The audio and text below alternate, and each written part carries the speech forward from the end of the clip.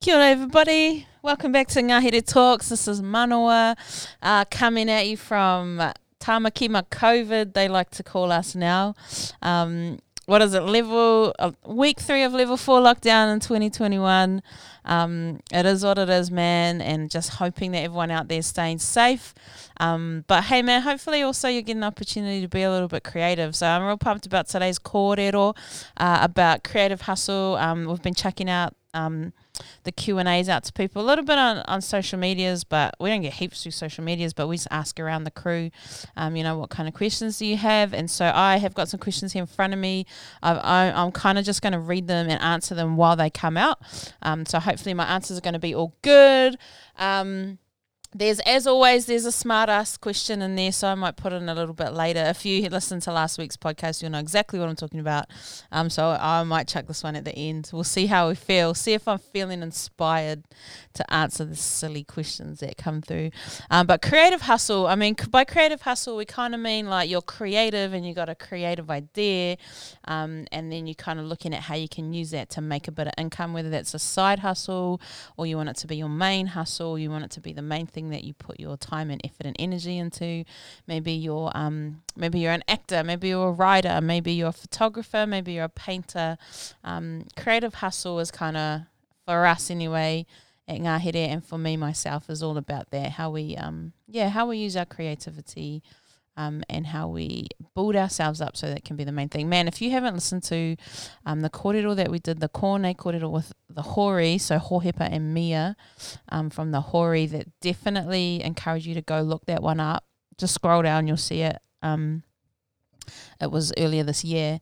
They've been able to go from being just a couple of artists doing the best they could, living off hardly anything, to now running a pretty successful art gallery, online store, clothing brands, about to open a cafe, they've bought a house, that kind of stuff. Like, they're really, really, really inspirational couple, both Māori and Aboriginal between the two of them. Anyway, that's enough talking about them. Let's get into the Q&A from the whānau. So, actually, my creative hustle, we should talk a little bit about where I'm coming from. Like, am I just been a know-it-all or what? But I'm actually a photographer. So when I left high school, I finished high school in a while ago, the late 90s, and I didn't actually get into university. So I went and did a 1 year, kind of an exploratory course in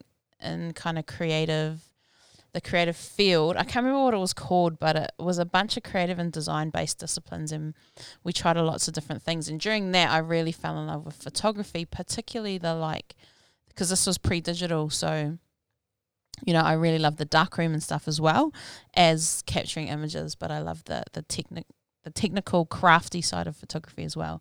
So anyway, I loved that, and so I decided to go ahead and do a program in commercial photography. So I've moved to Palmerston North in 2000, the year 2000. I moved to Palmerston North 21 years ago.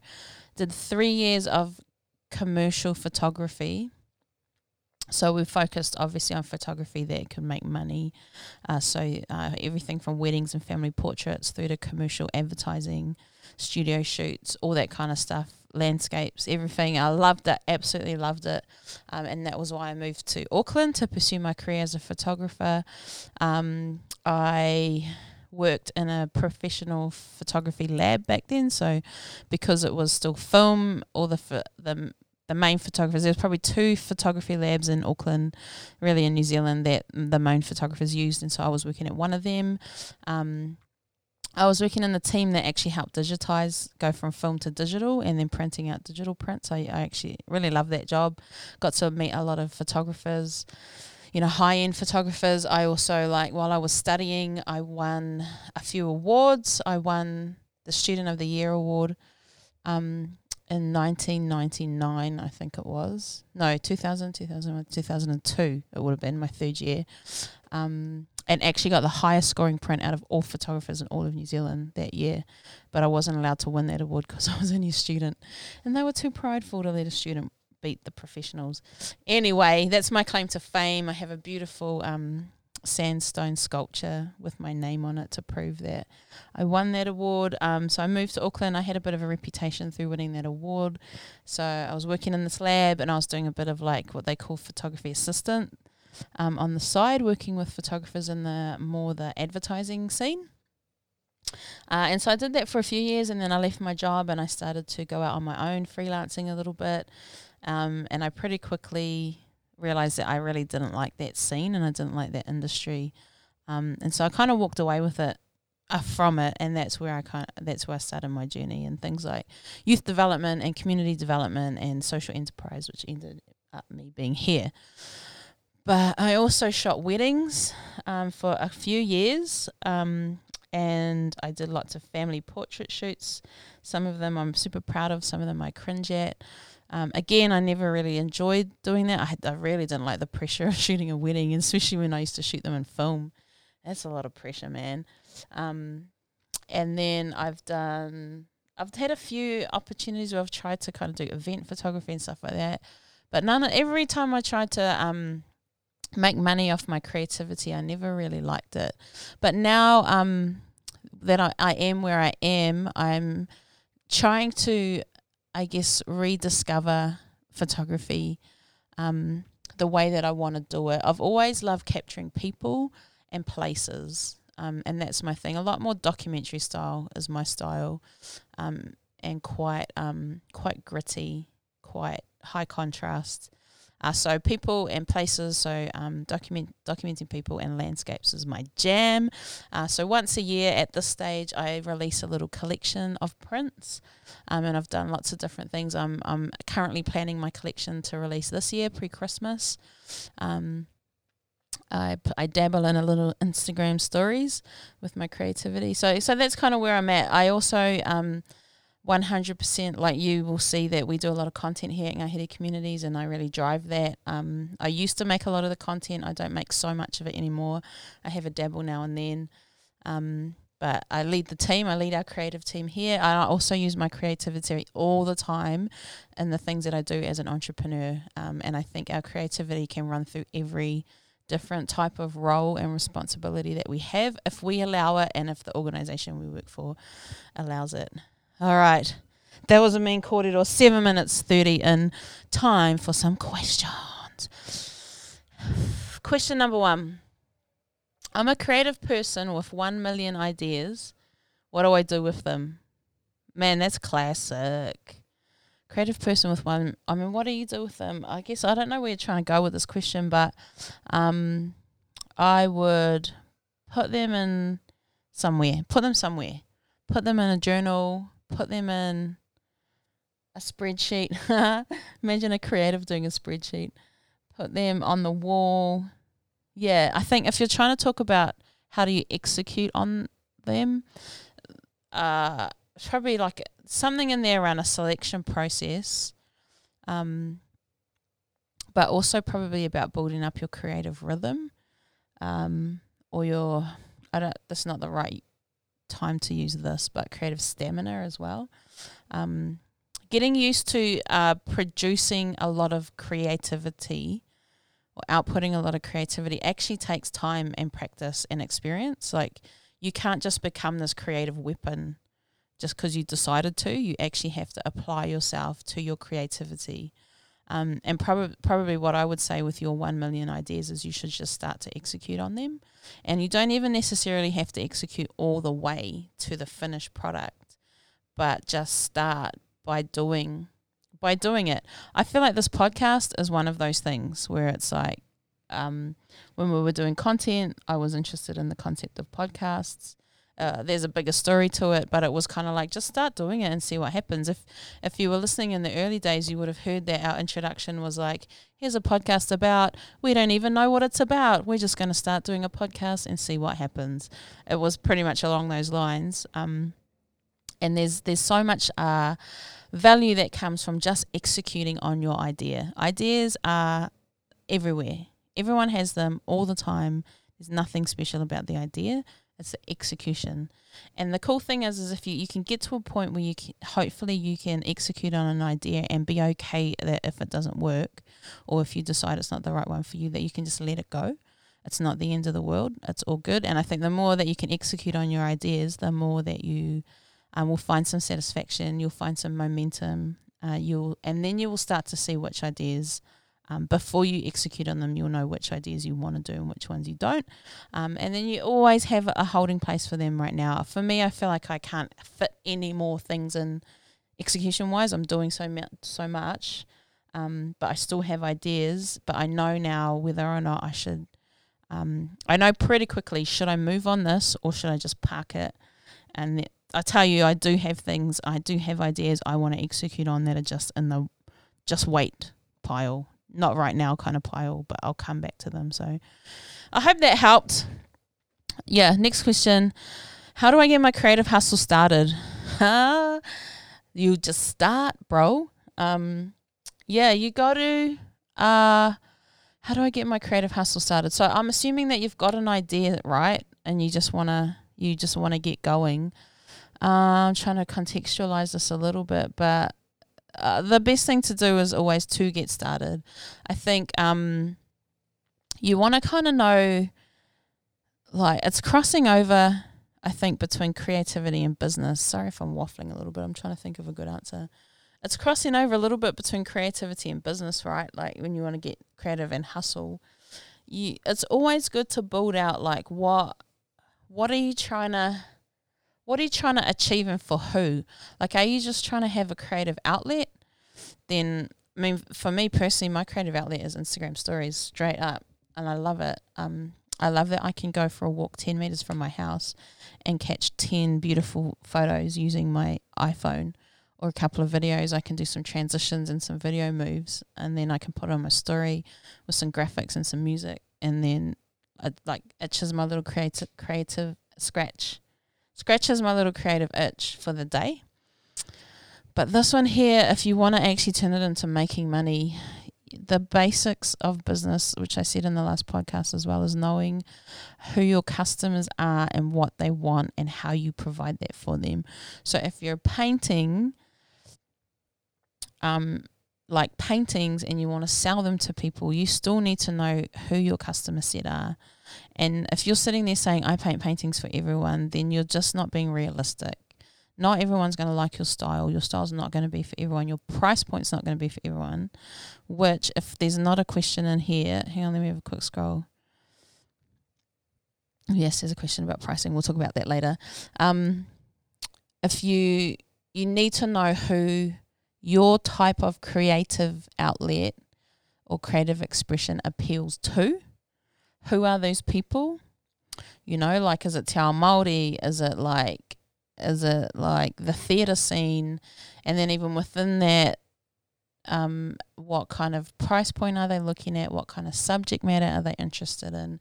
You know, there is definitely a small niche target audience for what it is that you have to offer. If it's clothing, if it's poetry, you got to understand who that's for, and that's where you should start with your creative hustle. Is who is it for? What is it that you're offering them? Are you offering them some beauty for their house? Are you offering them an awesome night out? Are you offering them an emotional experience? Like, clarify what it is you're offering them. What is it worth to them? Like, what's the value of that? And then you just give it to them with all that you have. That's a real crude way to say it, but that's how you should get it started. Find a little bit of money, invest in yourself, and don't put it on other people to figure out if they love you or not. It's as much your responsibility to figure out if what you have to offer is for them, and only offer it to the people that it's actually for. Sure. That'll do on that. I hope that helped. How do you deal with creative blocks? Yeah, that's a good one. I think creative blocks, man, I saw this really cool. If you're on Instagram, have a look at this page called Still Life, I think it's called. I'm going to quickly look it up while we're sitting here. But I saw this real awesome they do these really cool like explanations of different things. But with creativity, I think I found it here. It's called still.life on Instagram. I know they're on LinkedIn and stuff as well. Oh no, that's not it. Hold up.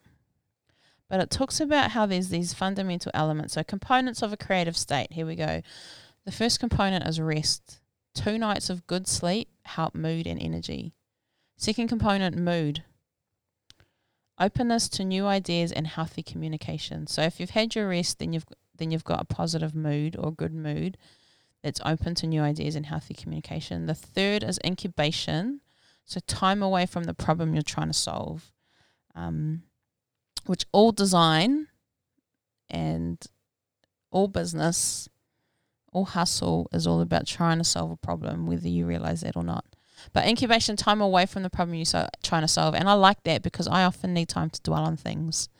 And I often find the best times for me is while I'm driving in the car or while I'm in the shower. Sometimes when I'm out for a walk, but when I'm out for a walk, for some reason I'm too busy. I'm like deep in thought. Anyway, number 1, rest. Number 2, mood. Number 3, incubation. Number 4, creative state. That's where your state of energized focus and clarity comes after you've done those 3 things. So, and I would say that's true for me. If I have a creative block, especially as a photographer, visual creative, if I can get out in nature, I love landscapes. I love people watching. If I can get out and be in those environments straight away, the inspiration abounds for me. So, yeah, that's what I do. If it's quite often creative block, I think comes from fatigue. I'm just trying to think a little bit more into that, but fatigue, procrastination as well is something that's huge for creative minds. So sometimes a deadline can help with creative block. Like if you're just prone to doing things last minute, and it's that pressure of last minute that brings out your best work. Sometimes adding some deadlines, and it could even just be like make a meeting with a mentor on a certain date at a certain time where you're going to present something to them, and that gives you a deadline to work to. That can help with creative blocks. Finding your inspiration, finding something to speak into. Sometimes getting feedback. Say you're halfway through a project and then you're confused yourself, or you've overthought it, or you're just like, I don't know where to go with this. Feedback, man. Critical feedback, especially people that can give you a critique. I remember even all the way back in art school and photography school. Excuse me, burpee Sue's hair. I always used to do that mid-project, especially by the time I got to 3rd year. I would hit up my tutors, and sometimes I'd get annoyed. They'd be like, get away. No, they didn't say that, but sometimes I feel like, and I'd just show them what I was working on and get their feedback, and that would give me some ideas around where to go with it next. I think as creatives, we can easily think ourselves or create ourselves into a bit of a mess sometimes, a bit of a jumble, and then we don't know what to do or where to go. So there's a few ideas, creative blocks. Next one's kind of the same. Where do you get your inspiration? I get my inspiration from being outside, from nature, from things like because I'm a photographer, photography means writing with light. Photo is light. Graphy is writing, and I have a fascination with light and the way that light comes through. So times when light's super moody, like morning and evening, when it's coming in sideways, all that sort of stuff inspires me. So being in those environments and around there, I love big, beautiful art books, art galleries and museums to some extent. I like watching really cool stories, whether it's blockbuster movies or documentaries. Watching other creative expression, I find super inspiring. I got really inspired recently by a series that I watched called, I can't remember what it's called, but I watched a couple of TV series just on demand that were essentially like pickers, or people that go and they scour through like antique places or junkyards or whatever, and they find really beautiful things, and then they buy them there and then they resell them in their shop. I actually got super inspired by that because they were finding crazy things, beautiful things that you wouldn't even think of. So yeah, there's inspiration everywhere. I find inspiration in other people. That's my kind of jam. And then as far as like figuring out things there's some really cool like other artists and that are inspiring as well. Podcasts. I'm so much more visual too, which is funny, like YouTube interviews and stuff with creatives. Yeah, I'm kind of thinking of jumping into masterclass too. That might help. Choice. Next question. How do you approach collaborating with other creatives? Oh, yeah, cool. Making your ideas sing. How do you approach collaborating with other creatives? Yeah, you have to be really open, eh? If you're you have to be open and you have to be confident in who you are and your voice within the team. Collaborating with other creatives, you can smash a whole bunch of ideas together, which is cool. But if you're not confident in your own interpretation, either you can get drowned out or you can be overbearing. It can kind of go either way, because there will be people when you collaborate that are really pushy and they really want their expression to overrule everyone else's. What I would say though in general with collaboration is the very first thing I look for in collaboration partners is, do they have the same values as me? Like, are they looking to achieve the same thing I want to achieve and do it the way that I want to do it?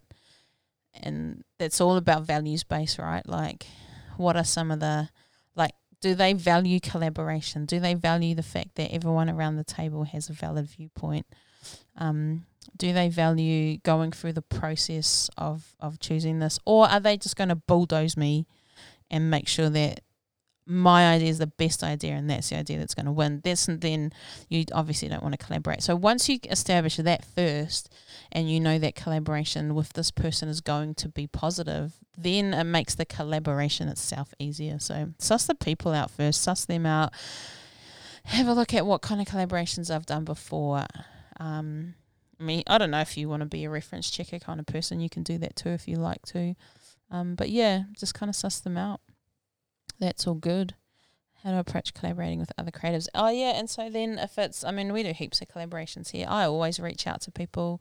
Our most recent one was Kāri Māori, that I created alongside Aroha from My More Creative. Kia ora hoa. And we then commissioned an artist as well. And we also commissioned some packaging to be made. So there was a bunch of creatives that worked on that, and same sort of thing. Values alignment first, and then after that you dig into the details. I think it is cool up front as well to establish what the collaboration means and who does what. Like we go to the point where we have an agreement, we have a contract that we write and we sign.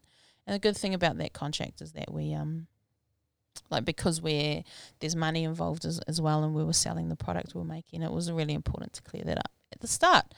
That's how we've been doing collaboration. Cool. Okay, here's another question. For the perfect job or funding or audition, how do you prepare yourself to get something that you feel is bigger than yourself? Oh, I see. Yeah, so it's like your big breaks here. How do you prepare yourself to get something that you feel is bigger than yourself? Yeah, that can be super intimidating, right? I often find myself in that position where I'm staring in the front of something. I'm staring down the face of something that I know I've never done before. It's bigger than I've done before. It feels intimidating to me, but I really want to do it and I know that I can do it. So I think in that space, it's important to trying to think how I do that. I have a really strong faith base, and I have I really believe in the power of my whakapapa and my connection to my tupuna, those that have gone before me, and I do rely on them and their strength, both those realms, my faith and my tupuna.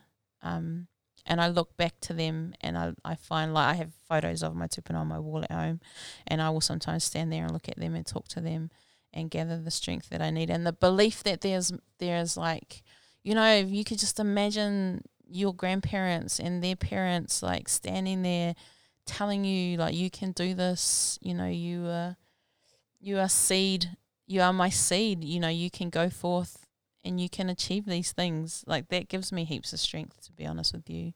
But then I think it's also to do your homework, you know, like prepare yourself as much as you can. Like this one talks about fundings or auditions or jobs and stuff. Like if it's a job, like your dream job at your dream agency or whatever, like learn everything you can about that place. Like what is it about that place that you love? What is it that you want to get out of it? What is it that you feel that they would want from you? Like do your homework on it. If it's an audition, like figure out, maybe your agent got it for you, but there's going to be a production company in there that's running this production that you're auditioning for. And, find out as much as you can about them, about the project itself, like what's driving it, what drives the people. Because whatever it is that they need and they want is what you want to offer them, more than just your talent and your skill. I think, you got to study them. You got to know about them, because what it will do is it'll give you confidence, but it will also help settle your nerves. Hopefully it doesn't freak you out and intimidate you. And then I think be confident, believe in yourself, believe that you can do it. Talk to some people and get them to encourage you. A fear, like face your fear. Don't just kind of pretend like it's not there. Because I think if you pretend like it's not there, it depends on your coping mechanism, but if you acknowledge it and you know that it's there, but you push through it anyway, and see what happens, the exhilaration of coming out the other side, whether you got it or not, the fact that you went for it, and you gave it your all, that's going to be the one. Yeah, you got to keep trying. You just got to keep trying. Got to keep trying until you crack it. We recently put in a bid for the biggest project I've ever bid for, and we actually lost it. We didn't get it at all. And I was definitely gutted, but I was also kind of like, nah, cool, that's all good. Learned a lot from that. I have a really cool concept now that I'm going to continue to build on, and there's always positives to come from it. 26. All right, couple more. We've got a few more questions here. We'll see how many more we can get through.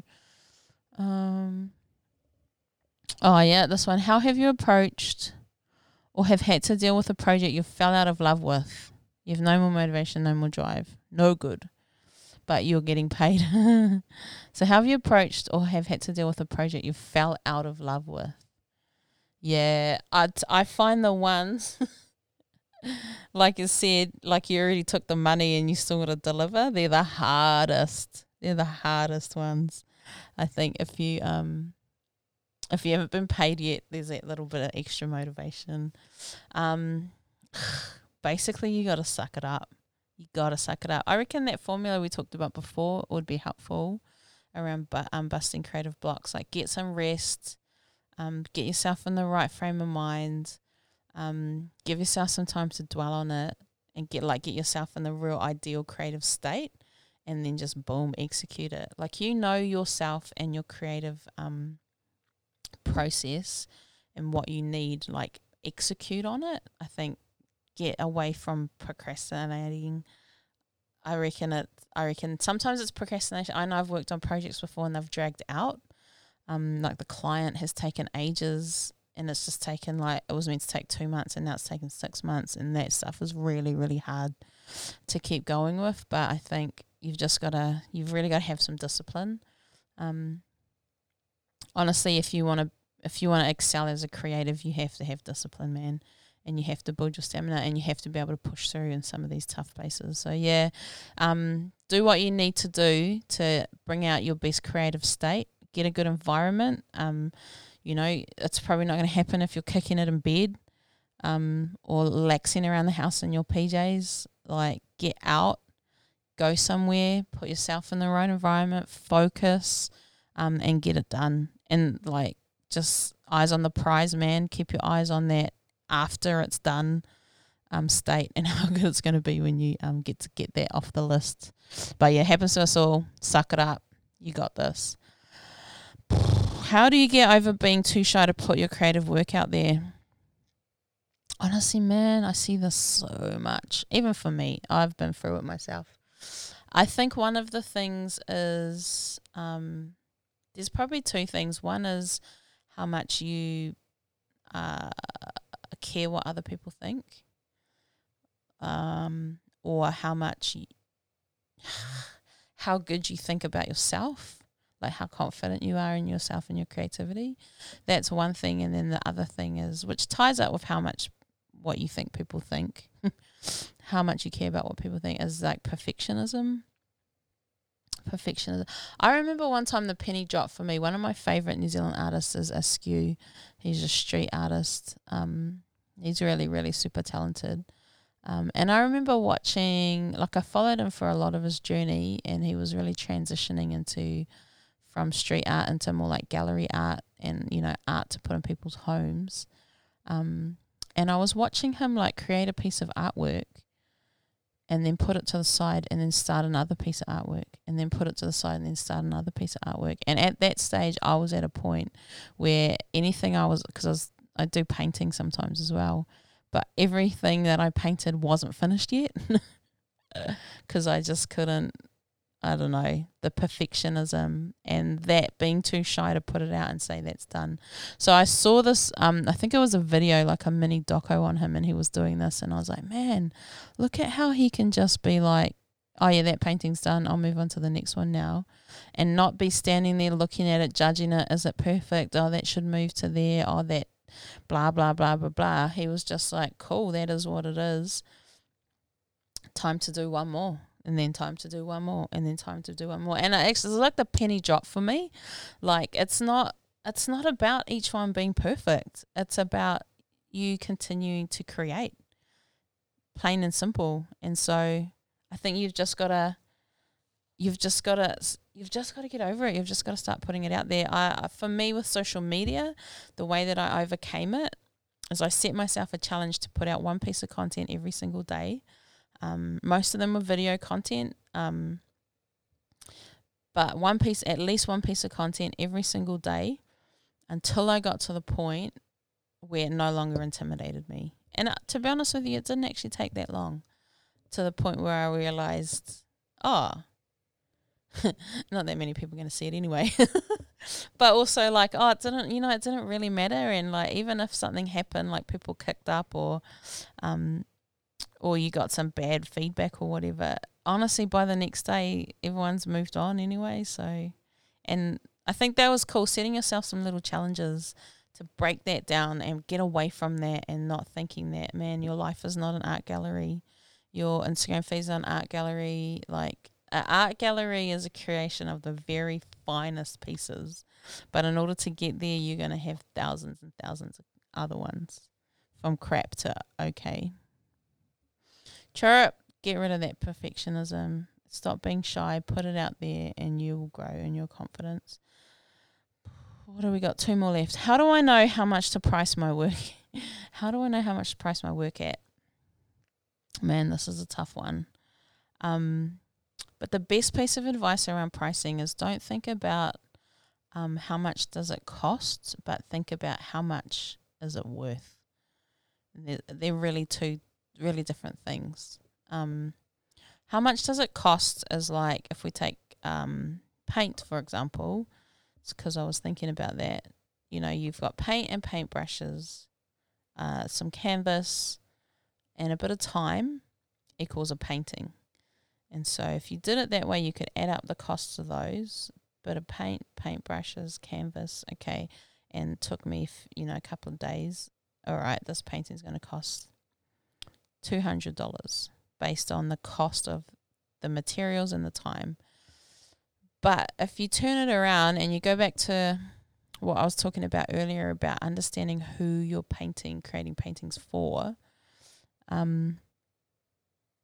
what you need to understand is what are you offering them and what value does it have to them. So they don't really care that it cost you $200 to make the painting.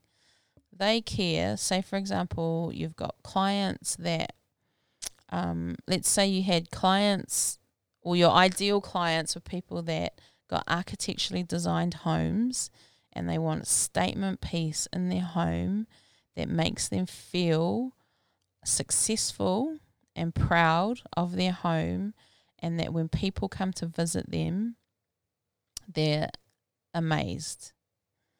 And so the value of that is not $200. The value of that is probably more like $5,000, because that's how you make them feel, and that's how you have given them value in their lives. Understanding how much value you're giving people is so different to how much things cost, and so that's what you've got to price. There's another way to look at it too, is like you can, and you don't always have to be the highest price person. You don't have to be like, for me with my prints, I actually like to make them affordable because I just want people to have them in their homes, and I want people that maybe wouldn't normally buy art prints, especially photographic art prints, because they're super expensive. Like I do have a range of photographic art prints with custom framing, and it's archival and all that, and I sell them in the $1,000 plus range. But they're definitely not my bread and butter, and I haven't put a lot of energy into trying to get that clientele. My price point and my value proposition to my ideal target customers are just people that want beautiful things in their home at an affordable price. I get fresh images each time, and I try and go with what's kind of in either. So for one example, I did a series of prints that were like mostly seascapes, like the ocean, waves, stuff like that. And then I handwrote these quotes. I mean, I handwrote them on my iPad and turned them into digital versions and overlaid them over the photos. And that was when that was really in, like having quotes over a photo framed up on your wall. And so those flew out the door. And then one year there was a couple of things going on that were really public. And like I went out and photographed them, and so they made really good content and they sold really well because that was really topical at the time. And then like I'm doing some other ones that are a little bit more customized to people, like kind of like a visual pepeha style. There's an idea for you guys. Steal it, eh? Someone's probably going to try to steal it. All goods, we on. But it's, sorry. So it's trying to come back to what it is what's the value proposition that you have to offer people, and you price for that. So my really affordable prints, they generally come framed, but I just frame them from Kmart, and I keep it nice and cheap, keep it nice and affordable. I'm not going to get them no $200 frames on there because then they can't afford that. So that's how you want to do pricing. I'm trying to think of some different scenarios. With things like auditions and stuff, I think they kind of set the pricing, what you can get paid. But you should definitely, at a bare minimum, you at least need to charge an hourly rate for your time. That includes like what you would get paid just for yourself, what it costs you to transport yourself around, what it costs you for your phone and your internet and writing up your invoices, what it costs you to show up to all the auditions and all of that. Like you got to add all of that up and break that down into what an hourly rate would look like. I tell you what, pricing in the creative game is really tough because you've also just got to take what they offer you. But pricing your products in the creative game, that's where you can really get into it. I mean, look at the actors, like think of the Friends actors, right? They ain't getting paid a price per hour just to cover their $30 an hour bill. Hell no. They're getting paid based on the value that they're offering that network and that production company, because who they are brings value beyond just an hourly rate. So that's a big as one pricing. And I think for our Tukua crew, we do a bunch of different stuff. I'm not sure if we've done pricing yet for creatives, but we'll definitely do pricing for creators coming out real soon. But choice one, I think that's the end. Should I ask that stupid question? The one stupid question. There's always one stupid question that comes through. What size are your creative mahis? So for those of you that don't know, in Māori there's the word mahi, which is work, but in Tongan the word mahi means undies. What size are your creative undies? I got some big creative undies, mate. I feel like I have. I've been really stretching them and growing them, so yeah, I'm pumped. You're an eager. All right, whānau, thanks for that. We'll be back again next week, keeping it going with our weekly content on Ngāhere Talks. Send us through any questions or ideas if you have any. Sounds like we're going to be locked down for a little bit longer. So, chirr to the chirp. See you next week. Take care, eh? Ka kite.